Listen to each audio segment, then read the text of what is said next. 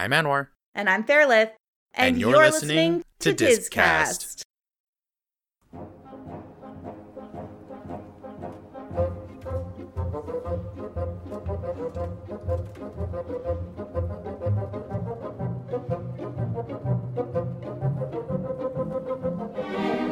Good evening, Anwar. Good evening, Fairlith. And good evening, everybody. Unless it's morning, in which case, good morning. If it's afternoon, good evening anyway. Welcome to Discast. Hello. How is everyone doing? Woo! Woo! Was that them? Are they that excited? No, that was just me. I was. Just are you that excited? I guess. I don't know. I was just imagining like walking onto a stage and be like, "Hello," and then just like. Wow! That was kind of what. Okay. That was kind of what I was imagining there for a second. Well, I'm sure they did it. You just can't hear them. Oh, it'll happen in my head. It's fine. Yeah, they're in the future. If you're in the future, give Anwar a little cheer once in a while. Yay, future people. All right, today, what are we watching, Anwar? So today is, because we watched the original Sleeping Beauty last week, we decided to jump into this pseudo remake / readaptation. I don't know. I'm throwing so many air quotes right now. Because I don't really know what to call it. I guess it would just be like just a retelling of the story. It's not really a remake. Reimagining. Yeah, because it's not strictly a remake because Aurora isn't like the main character of the story. They just happen to use that story as like the story of Aurora as like a blueprint, I guess, for Maleficent's story. I don't know. We watched Maleficent basically, starring Angelina Jolie. That's basically what I'm getting at. Yep. Yes. But before we dive into that, we're going to start with, of course, Disney news right off the top here. And I don't know, do you want to start or should I start? I only really have like the one thing. I don't know if you have much. Oh, I don't have much. There's not much going on other than, former pass holders being grumpy on Reddit about the Magic Keys. Well, That's the whole piece of news. Oh, okay. They'll get used to it. Well, mine actually, funnily enough, also does have to, or does involve annual pass holders, but this time for Disney World. Because for some reason it didn't click into my head that the Magic Key was specific to Disneyland. I was like, oh yeah, that's just going to be annual passes for the park. It's like, no, that's just Disneyland. Because I thought the same thing. Yeah, because Disney World has their annual pass holders that they recently released. I think it's also similar to the Magic Key in that it's also like a revamp. Just in time for the 50th anniversary coming this October. And yeah, I don't know. I mean, it is what it is. It's an annual pass. It gives you bonuses and whatnot. I almost wonder whether or not these kind of make more sense, or maybe that's just because they laid it out better. I don't know. I don't know if they make more sense exactly, but I think they'll help deal with the clogging of the parks. Maybe, yeah. Well, so that's more where I'm at, because I know that they were getting clogged. Mm-hmm. So these Disney World annual passes start on September 8th for Walt Disney World annual pass holders. It says they're introducing 4 new annual passes offering the flexibility and choice to meet guests' needs, each designed based on a pass holder feedback. So I guess that means that they, listened to people, which is, real new. And yeah, so they're broken down into 4 different categories here. The lowest tier is the Disney Pixie Dust Pass, which is $3.99 plus tax, or $19 per month for 12 months. That's pretty affordable. Yeah, well, like it's $20 a month for 12 months for Florida residents after a $205 down payment. You visit one or more Disney World Resort theme park on most weekdays with an advanced park reservation, subject to blackout dates, including peak and holiday periods. So similar to the Magic Key, basically, like as long as it's not a blackout date, you basically get to reserve a day. Hold up to 3 park reservations at a time. And that's available only to Florida residents. Then the Disney Pirate Pass, which is $6.99 plus tax, or $45 per month for 12 months. Again, these all have after a $205 down payment, and these are all going to be for 12 months. So the Disney Pirate Pass is visit one or more Walt Disney World Resort theme park on most days with an advanced park reservation. Again, Hold up to 4 park reservations at a time, and again, available only to Florida residents. The Disney Sorcerer Pass, which is $8.99 plus tax, or $63 a month, and you visit one or more Disney World theme park. Hold up to 5 park reservations at a time, and available to Florida residents and Disney Vacation Club members only. Fascinating. I mean, like, that still seems pretty affordable, but, like, also, like, what I would buy that pass maybe if I were, like, anywhere on the Eastern Seaboard. I would buy it. So that's, like, weird. Yeah, and then the 4th one is the Disney Incredipass, which is $12.99 plus tax, or $99 a month, and visit one or more Walt Disney World Resort theme park on the same day with an advanced park reservation. No blackout dates apply. And then you hold up to 5 park reservations at a time, and this one looks like it's available for anyone because they don't have a. They don't have I mean, that makes sense. That the biggest one is available to anyone. Like, okay. Yeah. Jeff Bezos probably has one. Probably. Bezos. Bet he's best friends with Chapek. In addition to holding up to the number of park reservation holds eligible for their pass at a time, pass holders staying at select Disney Resort or other select hotels are eligible to make park reservations for each day of their resort stay. So I don't know if that like runs contradictory to what was before. So like if you've already got like your, I guess if you're like if you're a Pixie Pass holder, if you've already got your 3 park reservations, like if you're going for a 5-day trip, you've already reserved your 3 days.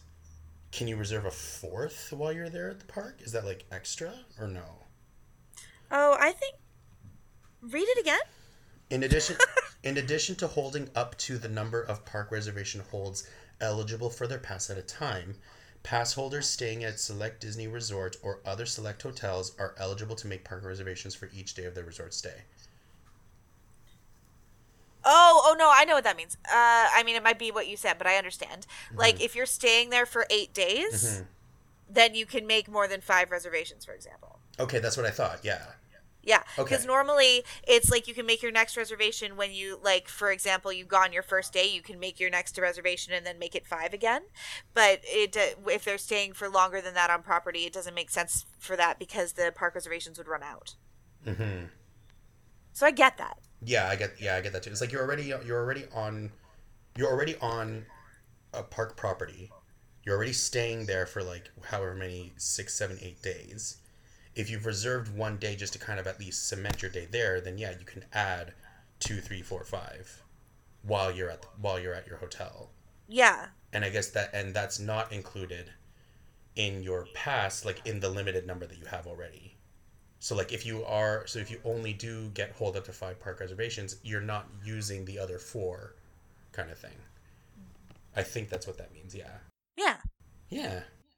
I'm sorry, I don't have a lot of comment other than I myself would prefer an annual pass because it sounds simpler. Yes. That's the only reason. Sorry, I'm coughing. I just climbed a mountain in fairly smoky forest fire air. Oh my god. I'm definitely negative for COVID, but like, whew. Yeah.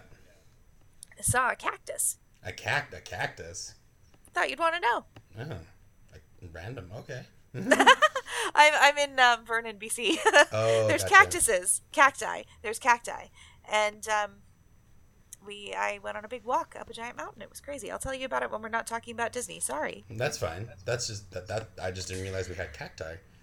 Yeah, the spiky kinds. I've never seen that in BC before, but we hiked up this whole mountain. Sorry, everybody. This is happening now. It's tangential. It's Disney news. We hiked up this mountain, and they cluster. They're, like, tiny. They're the size of succulents, and they grow in giant clusters next to rocks. And it was the coolest thing, and super spiky, and you have to avoid them because they're very good at getting stuck in your everything. That's the not fun part.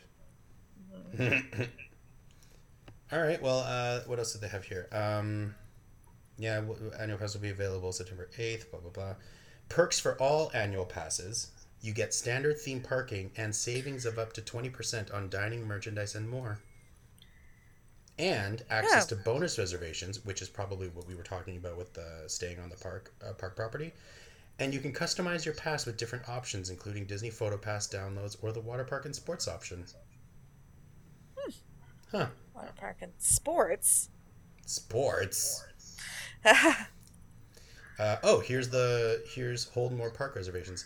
Depending on their pass type, pass holders may now hold up to 5 Disney Park Pass reservations at a time. We'll also be adding bonus reservations to the calendar from time to time, so pass holders can make an additional park reservation without it counting against their applicable reservation hold limit. So basically, it looks like that on the calendar they'll be like, "Hey, these are bonus days that you can reserve for," kind of thing. I imagine those would probably be on during the slower seasons. Probably. Yeah, I mean, the old annual passes had blackout dates, but it didn't seem to affect anyone too badly. Yeah, no. I get the idea of blackout dates. But what I mean is for these bonus reservations. Mm-hmm. What I mean is they're probably they're probably special days during the slower season where they're like, hey, if you want to book reservations during these weeks as well, you can go ahead and it won't count against your initial. Of course, yes. Yeah. Sorry, I misunderstood what you said, which is silly because it was obviously very clear. It's just my brain just thought you were talking about something else. That's okay. Brain farts happen. You can customize your pass, choose different add-on options based on your preferences, from the water park and sport option to Disney Photo Pass downloads. These add-on options will be available for purchase with any of our 4 new passes. So I guess you could add basically if you do water parks when you're there, you can add that as an extra pass and stuff like that. Mm-hmm. Yeah. Okay. Oh my God. Can I just say, this is not Disney news, but it is relevant. I want to go to Blizzard Beach so bad. I've wanted to go to Blizzard Beach since I was 10. I want to go so bad. Have you been? No. I want to go, Anwar. Where's Blizzard Beach again? Blizzard Beach is in Florida. Is it attached to one of the things? One of the... No, it's its own thing. It's like Typhoon Lagoon. Oh. But it's, do you not know about Blizzard Beach? No. Well, here's some Disney news for Anwar then. Blizzard Beach is a water park. It's like Typhoon Lagoon, except the theme is that it's a melting ski resort. Oh, that's fun. Yeah, you gotta see some pictures. It's so cool. Hold on, there's a really tall water slide themed like a ski jump. Cool. Yeah, what's it called? I don't remember because I've never been to Blizzard Beach, but it looks really fun. But you know about Typhoon Lagoon, right? Yes. Yeah. At least I'm aware of it. Yeah, you know the general concept. Oh my God, I'm looking at Blizzard Beach right now. It looks so cool. I'm gonna send you a picture or two of it. But in the meantime, keep saying Disney news. What else we got? Enjoy pass holder perks. Passes will continue to offer benefits you know and love, including the Park Hopper option, standard theme park parking, and discounts on merchandise and dining. And there will be a few specials and prizes throughout the 50th anniversary celebration. Cute. I really, I like all the 50th anniversary designs they have going. They're really pretty, really regal looking. I really think they're tasteful. I like them a lot. Yes. Yes, I am a fan. I just sent you a picture of Blizzard Beach.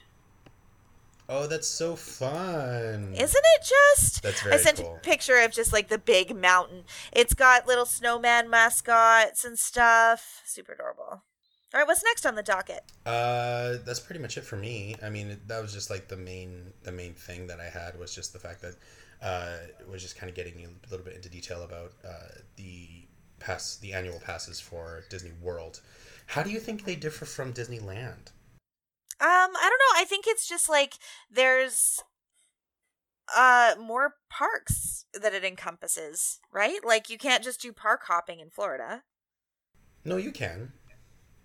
Well, not in the same way though, because some people for Disney's California Adventure and Disneyland, though, I mean, I guess they can't in the pandemic, but just so for the sake of letting you know what used to happen is people get park hoppers and look at the app and run back and forth all day really quickly to go to the right lines to maximize their time. So, I mean, I assume that will eventually come back. So I think the pass is just set up for different kinds of visiting. I maybe. I mean, that's just a theory. It's out of my butt, but you know, there you go. Yeah. Well, okay, let's see here. All right, so I pulled up the Magic Key stuff, like the Magic Key. Program overview, same idea. You make theme park reservations for ongoing visits. Hold more than one theme park reservation at a time for different dates. This one doesn't say that it gives specifications onto how many days you can hold. Oh, no, it does. Yeah. Dream Key, which is the highest, is also... Disneyland passes are more expensive. Because, Why? Not by much, but they are. Weird. Hold on, let me put them side to side so I can actually compare here. Okay, let's see. So, lowest tier is the Imagine Key. That's the same. $3.99, $3.99. Reservation-based admission. Hold up to 2 theme park reservations at a time. So this one's less. This one's 2 as opposed to 3. That's probably because Disney World has four parks as opposed to Disneyland, which has 2. And again, you can park hop for free between the two. So you effectively get 1 park for Disneyland. Yeah. 10% off select merchandise, 10% off select dining. I think it said across the board it was like 20% for... Yeah, savings up to 20% on dining for all annual passes. Enchant Key is $6.49, so it's $50 cheaper than the Pirate Pass.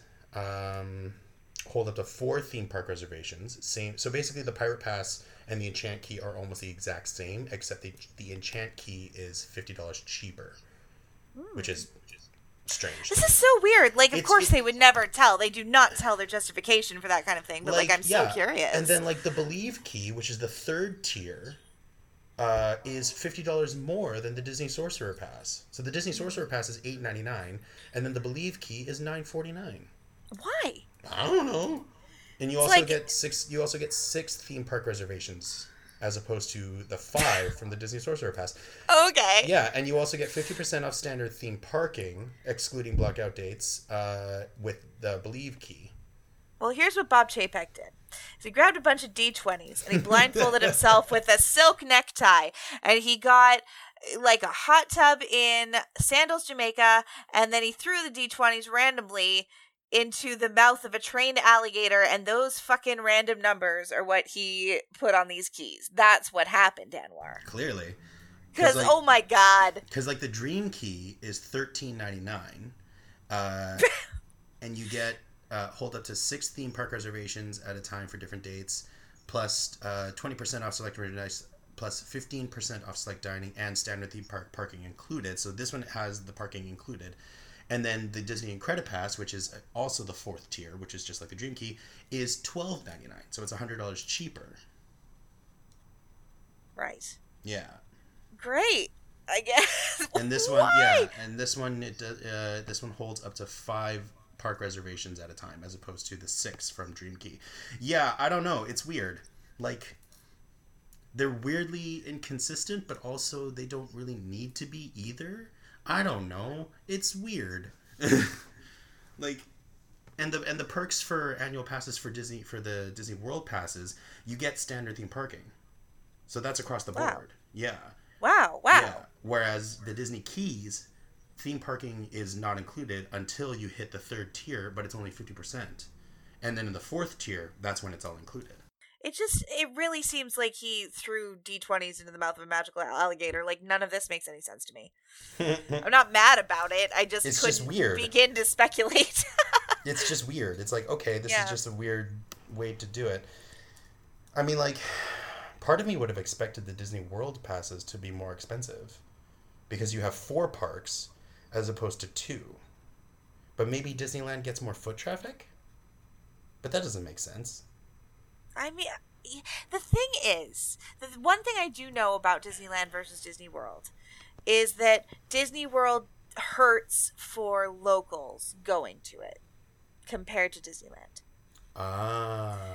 Because that's why the annual pass at Disneyland was such a problem, because locals clogged the park every day and just came in to do a couple of Instagrams or whatever, and then they would linger but not spend money. And but not just not spend money, but get the park up to capacity for no reason all the time. Got it. When they weren't coming in to be a consumer, which was difficult, because then the expected busy, like non-busy days never came. Mm-hmm. Not in the same way that they used to. So I know that was happening, and maybe that is a factor. Interesting. Could be. Okay.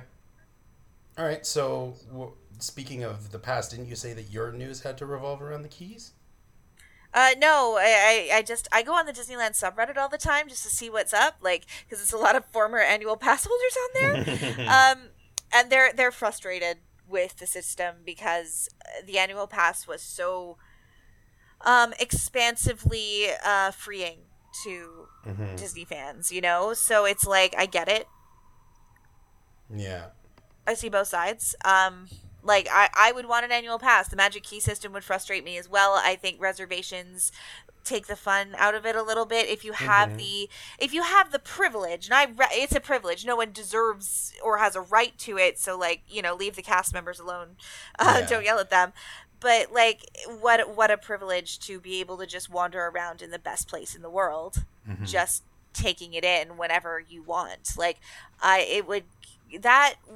that would clear my skin, water my crops, solve my problems. That would be the best life in the world. If I had the option, I would absolutely just move to Anaheim if I could. Yeah. Like, if I had the means and it made sense for my life, like living in Anaheim as an annual pass holder would be the dream. But like, that's just, yeah. Yeah, for sure. Yeah, I know that feel. Cute. I mean, that's all I really have to say about it.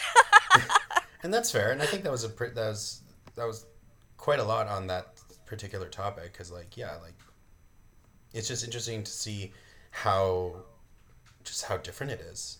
So yeah. But anywho, on to Maleficent. Yes. Should I say the plot first? I mean, some people might not know it. Sure, might as well. Okay. So, Maleficent is a fairy living in the Moors, which is, I guess, the world outside of the castle in the original Sleeping Beauty, basically. Or at the very least, it's like a kingdom next to another kingdom, is how they kind of described it. It's kind of like the Feywild. Yeah. It's the Feywild of this kingdom, I guess. Sure, yeah, because you have the kingdom that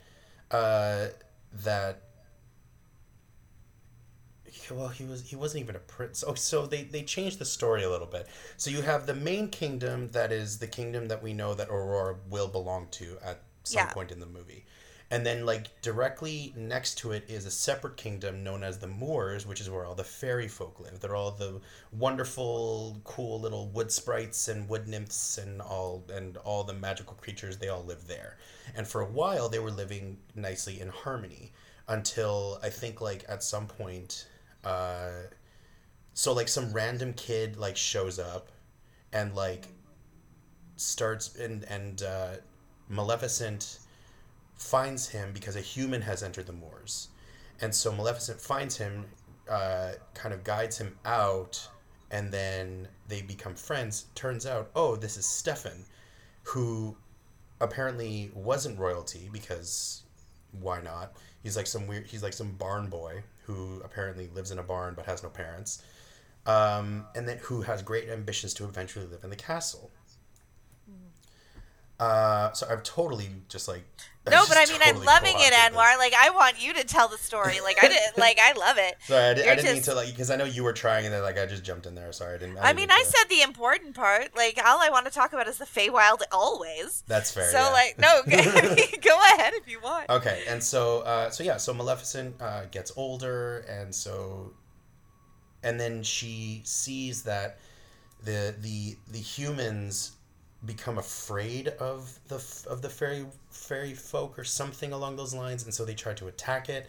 And so Maleficent's kind of the protector of the Moors. She, with her magic, is able to fight back and fight them away. And then the king, feeling super defeated, King Gerald or something starts with a J. I don't know. He's not important. He dies. It's fine. Oh, King Henry. Where'd I get Gerald? Was it King Henry? Apparently his name is King Henry. His name is King Gerald forever. Go ahead. Yes. Anyway, and so King Henry tries to attack the Moors. Maleficent, mortally wounds him.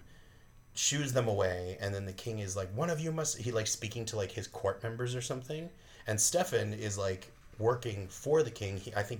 He's like a page boy for the king kind of thing. He's an adult at this point. He overhears the king basically say, if you people, speaking to his court members specifically, if you can bring me like confirmation that that Maleficent is dead, I will give you the crown, basically. Yeah. And so Stefan hears this. He goes to the moors, finds Maleficent. They haven't seen each other in years. Yeah. Can I just say that both Stefan and young Stefan, I was really underwhelmed by. I really think it needed a Chris Pine, but that's just me. Please go on. No.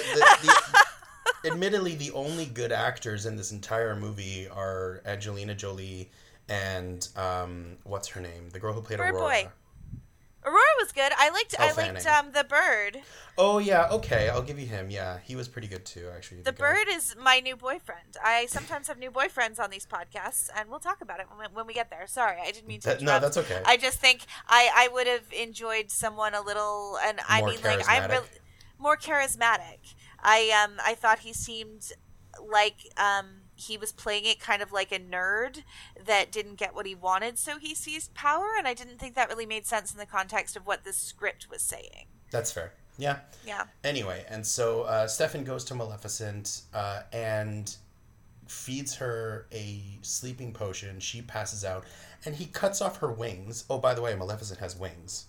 Oh, yeah. Okay, trigger warning. Sexual assault. So just fast forward 2 minutes if you don't want to hear it. Yeah, like I feel like it's more an allusion to sexual assault as opposed it's of course it's not literal, it's an allegory, but I thought it was very effective. Yeah, and so Stefan basically roofies her, and then like in her sleep he pulls out an iron, like a small iron chain, because we learn that iron is that fairies burns fairies, and so he basically like cuts off her wings at the base, and then takes the wings. It's so fucked up. Takes the wings back to the king, and the king sees the wings, assumes that Maleficent is dead, gives him the crown. He marries the princess. So now Stefan is the king of the kingdom, and Maleficent has grown. I don't want to say she's grown bitter, because that implies that there's like a negative context, but she's fully within her right to be pissed off. Yeah. and so she basically seals off the Moors to the rest of the kingdom. Yeah, it was rad. Yeah, she like creates these giant bramble thorns because she's magic and powerful. And then she comes across this, I want to say a raven. I think he's a raven. Yeah, he's a raven. Yeah. I can't imagine he's anything else. Well, either raven or a crow, but I think he's too big to be a crow. He had the big nose. Yeah. So I think he's a raven, yeah. And so a raven being caught in a net, a farmer wants to kill him, but then Maleficent turns him into a human, and that's where we get her... A sexy human. And that's where we get her little animal familiar that we know of from the original film. Now... Oh! Sorry, I forgot to mention, original film, my one thing that really busted my butt about the original film is that they changed the names of the fairies. Yes, I don't know why they did that. Sorry, I know we're just getting to it, but I think it's very odd, and I wanted to bring it up. It's so odd. I don't know why they did it. Yeah. A fucking strange thing to do. They even dressed them in the same colors-ish? Yeah, same color scheme and everything, yeah.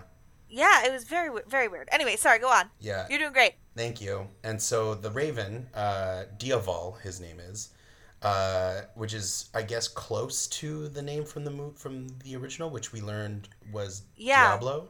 Yeah, I think I'm sure it's just in another language or something. It seems, because I know Diablo is is Spanish for devil. Yeah, but I know there's one with a V in it, but I just forget which language it is. Yeah, so yeah, I think it's supposed to be like alluded to that. I like Diaval really. I like it a lot too. Yeah, and so all this has happened. This is basically the prelude to everything, because like. Eventually, Stefan and the Queen have the baby. They have Aurora. And now we're at the point in the story where it's like, okay, now we're at the actual Sleeping Beauty story. That's where it starts. Yeah. Right? Like all that had just happened up until that point was basically just like building Maleficent's character and Maleficent's story, which I liked. I kind of liked what they did with it. I liked the liberties they took because there's enough not known about her that you can build a pretty solid backstory.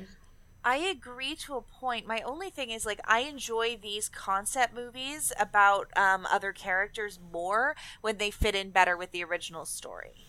Okay. Just personally. I'm not saying I'm correct because I understand it's a reimagining, but I would like it more if, like, Philip still gave the kiss and somehow they still made it make sense. Mm-hmm. Yeah. Yeah, because, of course, in this one, the story they were going with was that the True Love's kiss didn't work with Prince Philip because they literally only met each other once. But he was cute, though. Yeah, it was all right. Like, I get it. Yeah. Well, I mean, like, he had a very, like, popular when I was, like, in high school and college 100%. haircut. He absolutely had that haircut. That haircut was hot as hell. Oh, my God. Yeah, and then, of course, the interesting thing with this story is that after we get to the whole thing, after we get the birth of Aurora, it's her christening, we get the 3 good fairies that come to bestow the gifts upon her, and then you got Maleficent coming in to basically put the curse on her. After all that's happened, then you see as the 3 fairies are failing to raise her, which, to be fair, I think would be how that would turn out, because, like, they don't know how to fucking raise a kid, so of course they're going to be terrible at it. And then you have Maleficent basically, like, having already known where they were, but kind of watching over Aurora and slowly kind of falling in love with Aurora in the 15, 16 years that she's watching over her, basically. And then that's why when it comes to True Love's kiss, that's why when Maleficent goes in to kiss her, that's why it worked, because it was definitely much more of a parental love, right? Yeah. It was definitely much more of that unconditional love that released her from the curse, for sure. As opposed to Philip's, we met each other once, we had a meet cute. That's it. To be fair, they danced together. Did they? Yeah, in Once Upon a Dream. Oh, in the original, sure. I was talking about like in this one, they just like held hands and stared at each other. And then we're like, ooh. And then that was it. He sang to her. It was really nice. His horse was there. Are you still in 1959 Sleeping Beauty? Yeah, it was great.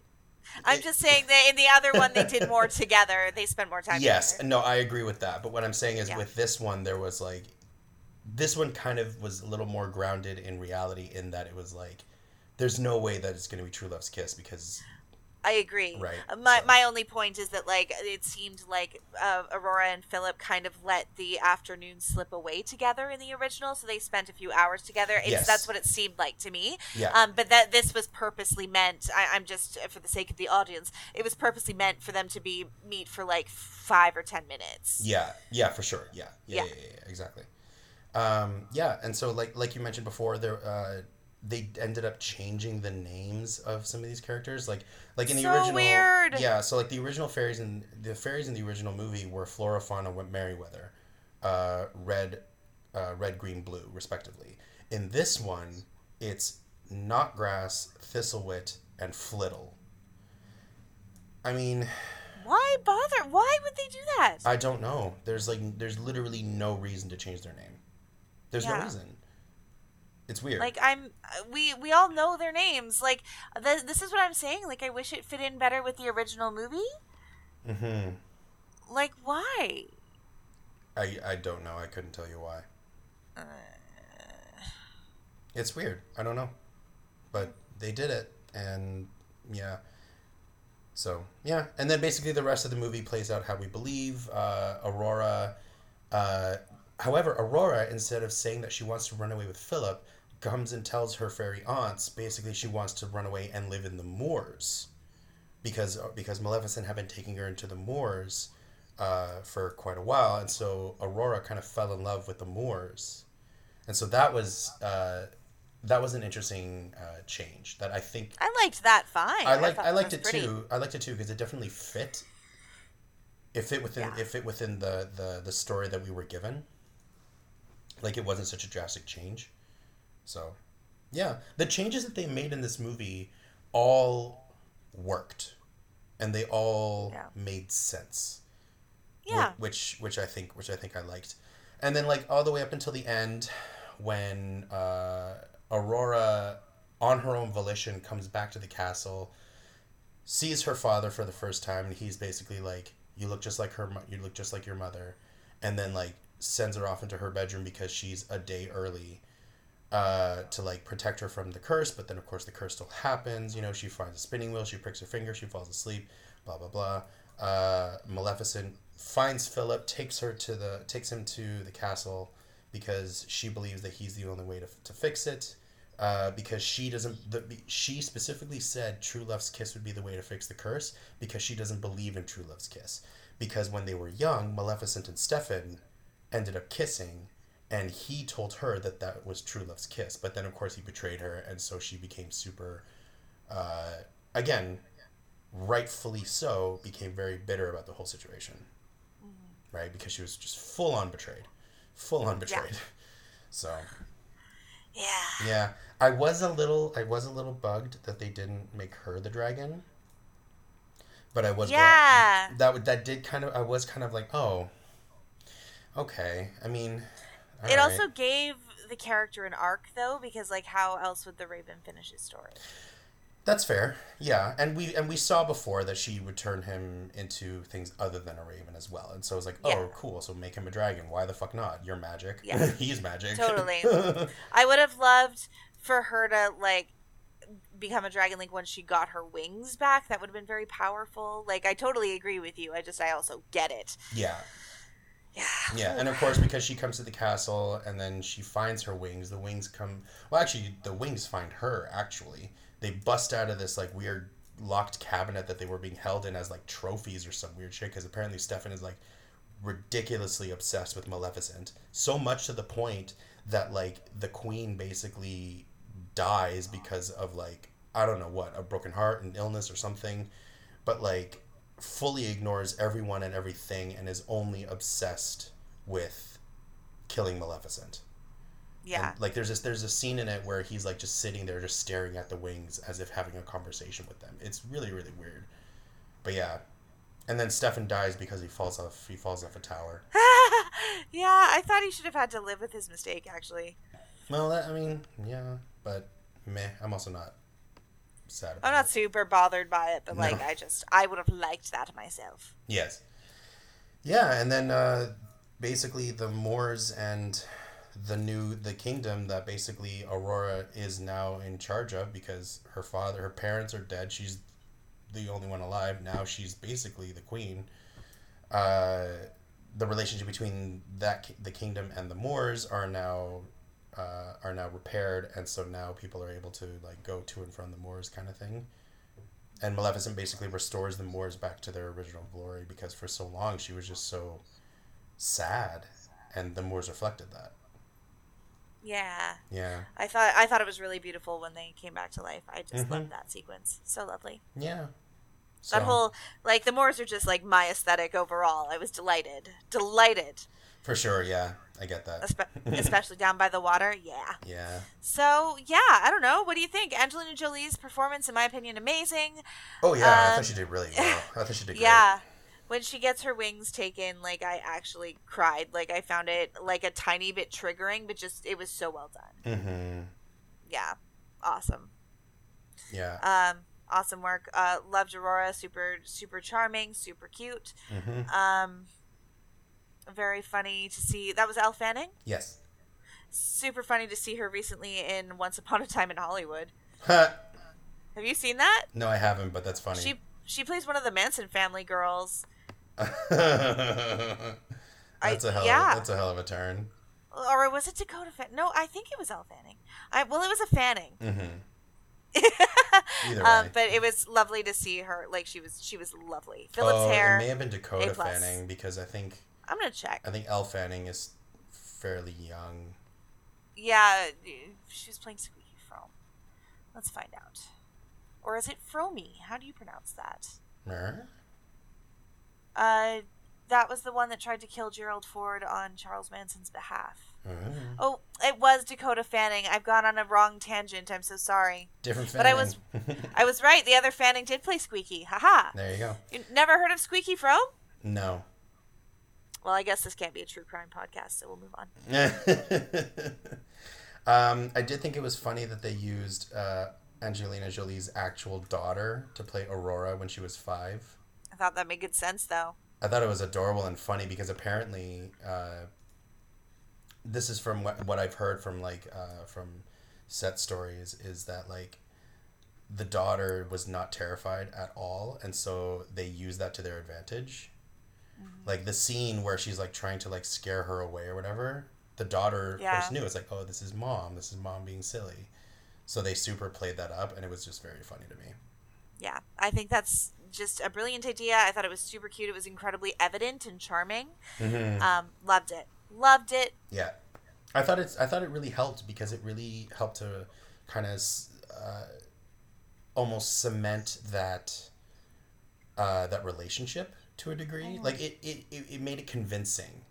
Yeah, in that you could see that Maleficent was starting to truly care for the child, right? Yeah, I liked it. All in all, I really enjoyed this movie. I actually, yeah, I liked it too. I liked it more than I thought I would. Mm-hmm. And again, I'd watch it again. The Angelina Jolie did a great job. Elle Fanning did a great job. Sam Riley, who was Dioval, also did a good job. Oh my gosh! All right, he's my boyfriend. How did you feel about that Raven man? I thought he did fine. I thought he did a good job. Well, I'm glad that you don't want to date him because he's my boyfriend. I loved him. I thought he was so cute. You can have him. Thank you so much. You're but yeah, welcome. He's adorable. I hope to see him in more things soon. I think that young man is going places. Everybody else just kind of was all right. But then again, everybody else wasn't necessarily a main character. The only other main character was Stefan, and you're not really meant to like him. So it kind of worked. It's like, oh, you have like no real emotion. You're just kind of one note. Sociopath, yeah. But it worked because he was one note. He was just pure obsession and paranoia. Yeah. He was so nice when he was 8. And then he got older. Boo. Isn't that how that usually works? I mean, I don't know. I couldn't possibly comment. Anyway. But yeah, so all in all, I enjoyed it. I liked it. All right. Well, out of 10 wingalings, how many wingalings do you give it? Wingalings. Out of 10 wingalings, I'd probably give it like a 7. 7 wingalings. You have to give it an even number of wingalings, Anwar, or it's going to fly in a circle. Oh, yeah, I guess. Then I'll give it a 6. Fascinating. Yeah. 7 is non-committal. I wanted to see where you went on the spectrum of the top half of the... I see, yeah. Because I admit, like, the other actors probably could have done a little bit better.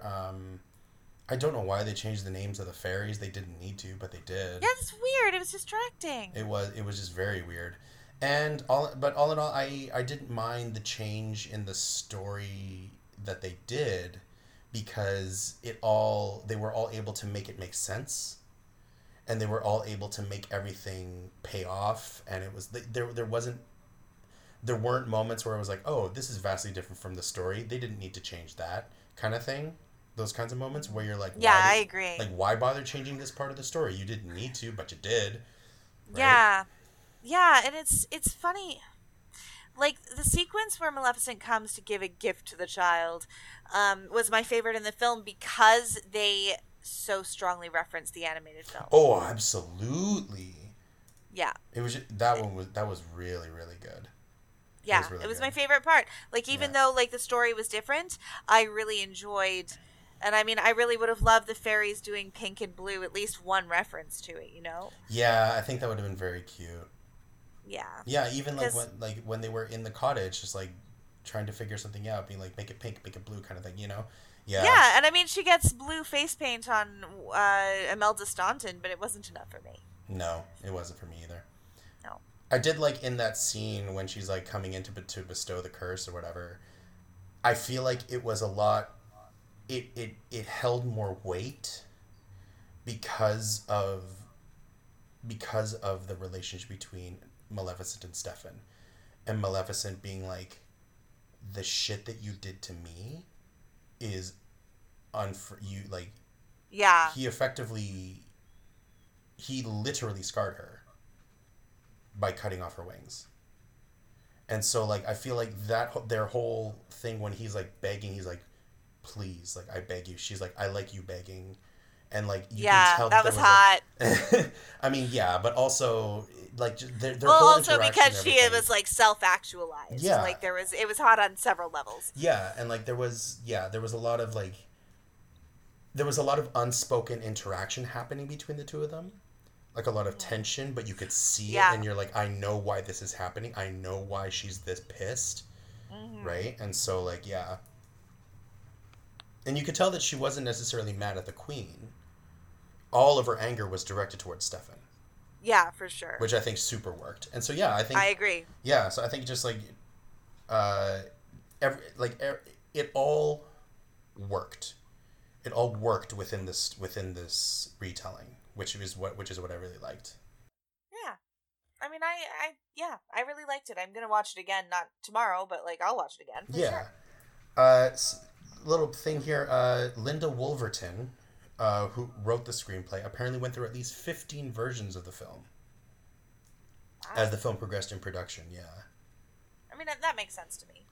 Yeah, but I mean, like, in general, I'm not a big fan of whenever you have people coming in, especially when you have, like, producers and studio heads coming in being like, we have to change this, because, like, that shit never ends well. It never ends well. Yeah. Right? But it was nice that in this situation, it did ultimately work out. Because in this particular case, it doesn't seem like there was too much of that sort of negative meddling. Yeah. Oh, you know who wrote, or who at least worked on the revision of the screenplay I'm reading right now, was Paul Dini from Batman. Paul Dini.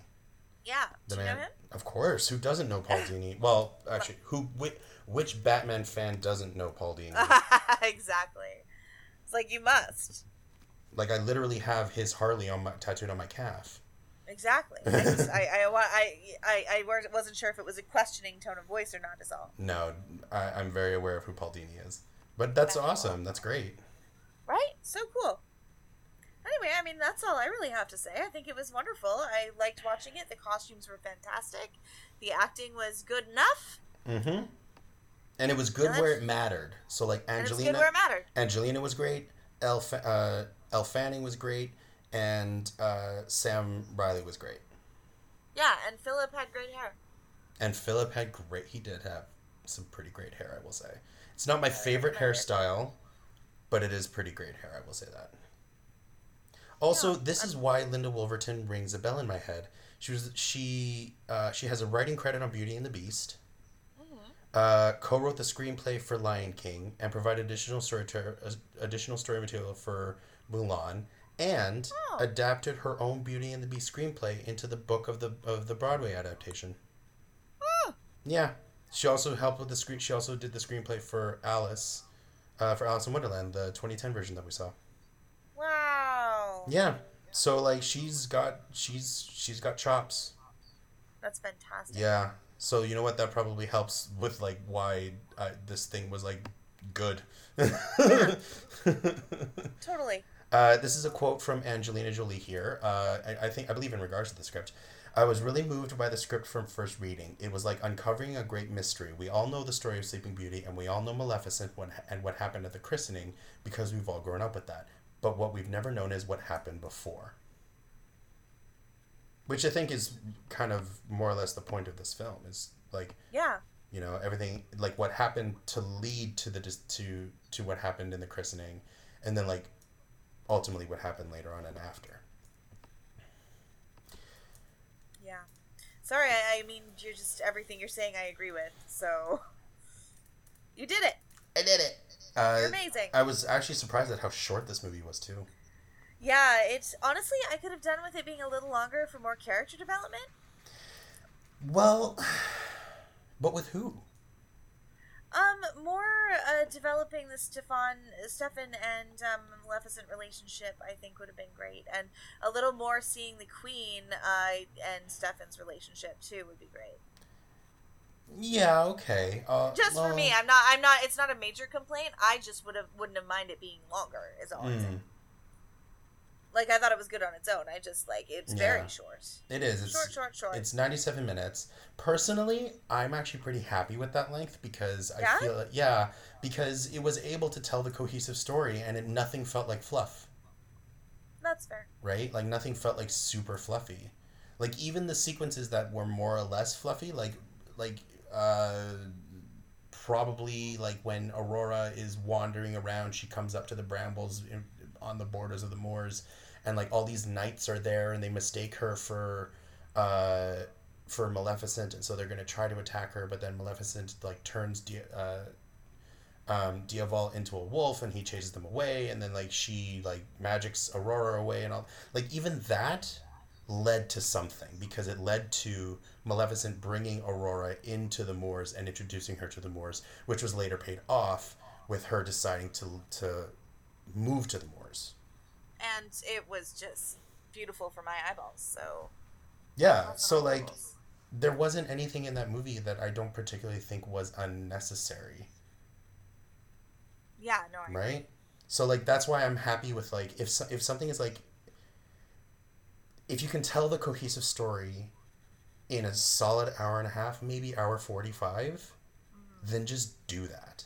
You don't need to push things to 2 hours, 2.5 hours, because unless it's a situation in which you need to tell like a good amount of storylines. Like there's a reason Infinity War and Endgame were as long as they was because they had to have multiple storylines and they had to be able to have the payoff for those multiple storylines and everything in order to make sense. Right? Yeah. Whereas if this movie was an extra half hour long, it would have been so much fluff and right. pointlessness. Like, granted, I see your point in wanting probably a little more character development between like Stefan and the wife to really see his like fall mentally and him kind of tossing her aside, that kind of thing. But I think they were able to cohesively do that when he's sitting in the dark, staring at the wings, and one of the knights or whatever comes in and he's like, Your Majesty, your wife is calling for you. She doesn't think she'll last the night. And so and so we're like, oh, like she's literally on her deathbed, but he's still more obsessed with Maleficent than he is with his own wife. Like that to me is pretty concrete and solidifying. Like it sucks that it's at the cost of the Queen, and like I know. It sucks that we have this character, but she has like no real agency or anything. But and it sucks that it took that in order for his story to kind of be pushed further. But at the same time, it's like the rest of this film was so cohesively told within an hour and a half that it works. So I was like, that's fair. I mean, I guess we should touch on that a plot.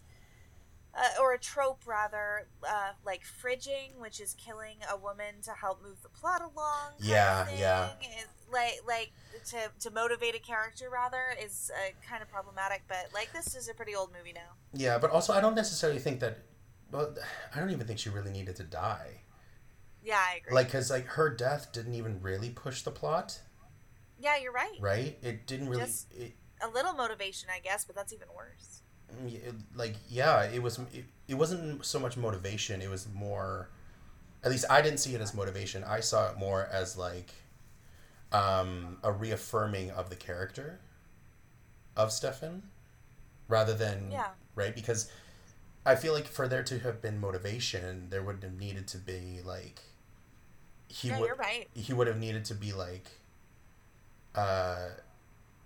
it would have been like, oh, he's concerned for his wife, but then she dies, and so then it's like, oh, but now that that's over with, I can turn all my attention towards Maleficent kind of thing, right?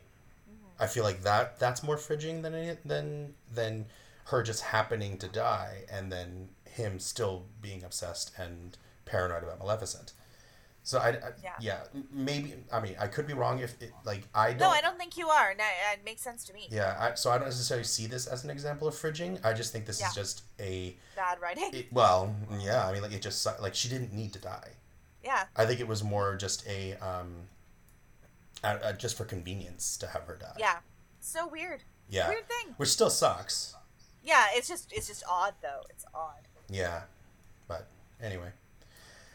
But all in all, like, again, like, I think this movie told a good story, and I think it worked out. Yeah. Yeah. I agree. Yeah. I'm gonna say 6 out of 10 Wingalings, but, like, I feel good about those 6 out of 10s. It's just not Citizen Kane. I haven't even seen Citizen Kane. Well, me neither, but, like, I know it's good. Is it though? Is it good? I don't know. Only one way to find out. Haha. Next week on Discast. Next week on Discast, Citizen Kane. Next week on Discast, Maleficent 2?